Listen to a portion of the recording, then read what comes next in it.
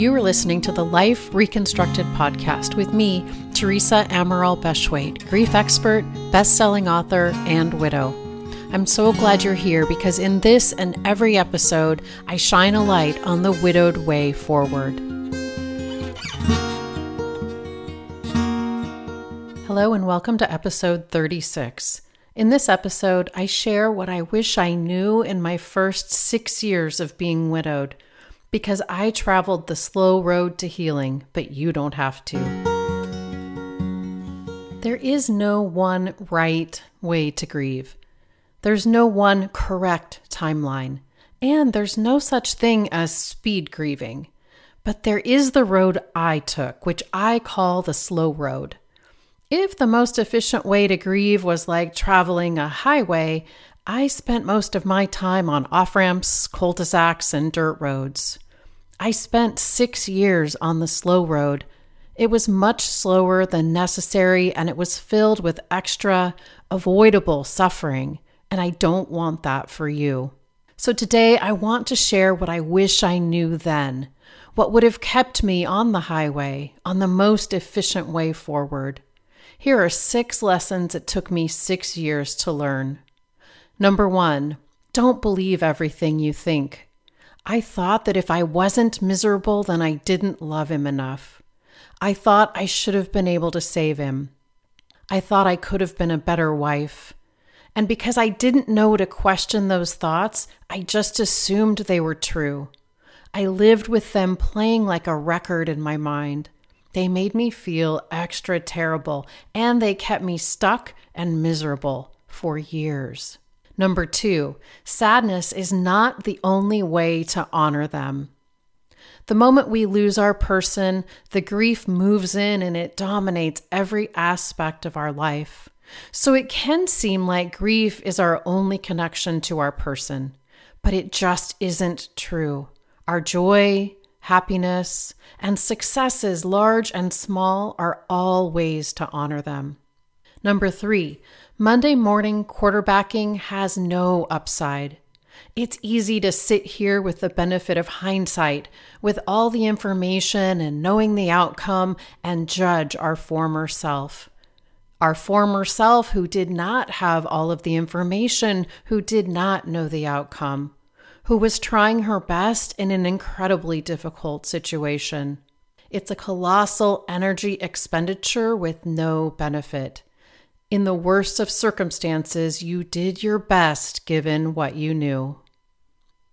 Number 4, feelings are neither forever nor fatal.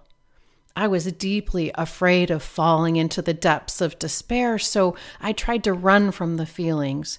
I tried to stay busy enough to outrun it. Other people try overspending, overeating, overdrinking, excessively scrolling, to name just a few, but none of it works. What we resist persists. Difficult feelings are a part of the authentic human experience, and especially in life after loss. The most efficient way through is to process the feelings. Listen to episode 4 for more. If I could go back in time and tell my former self just one thing, it would be this: feelings are neither forever nor fatal. They need to be felt. And there is an efficient way to do this that's incredibly helpful. Number 5, judging the journey is a spin cycle of suffering. Notice thoughts like, I should be further along by now. I'm back at square one. I'm not doing this right. I shouldn't feel this way. I'm feeling sorry for myself. I'm wallowing. Losing your person is hard enough. And then we judge our journey, piling heaps of suffering on top of the pain. What if you've not done anything wrong? What if you're right where you're supposed to be? What if it's this hard to lose your person? To the degree that we can stop judging our journey, we can then start moving forward more efficiently. Number 6, the second worst case scenario is merely existing rather than living life on purpose. His heart stopped beating, but mine did not. At some point, I decided that the one thing I could do for him now is to live my life fully, intentionally. By examining my own thinking and challenging my own beliefs rather than operating on default. I learned all of this thanks to coaching, and this is exactly what we do inside of Life Reconstructed, my small group coaching program exclusively for widowed people.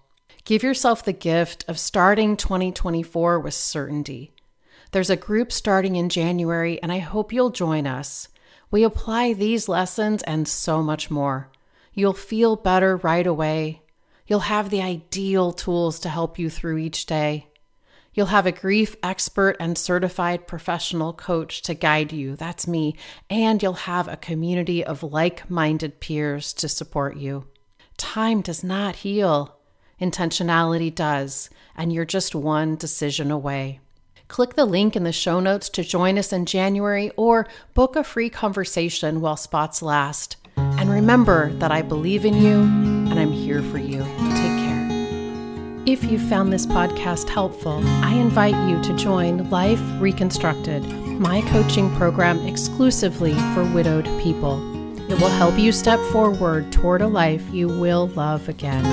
Simply go to thesuddenwidowcoach.com and click Work With Me.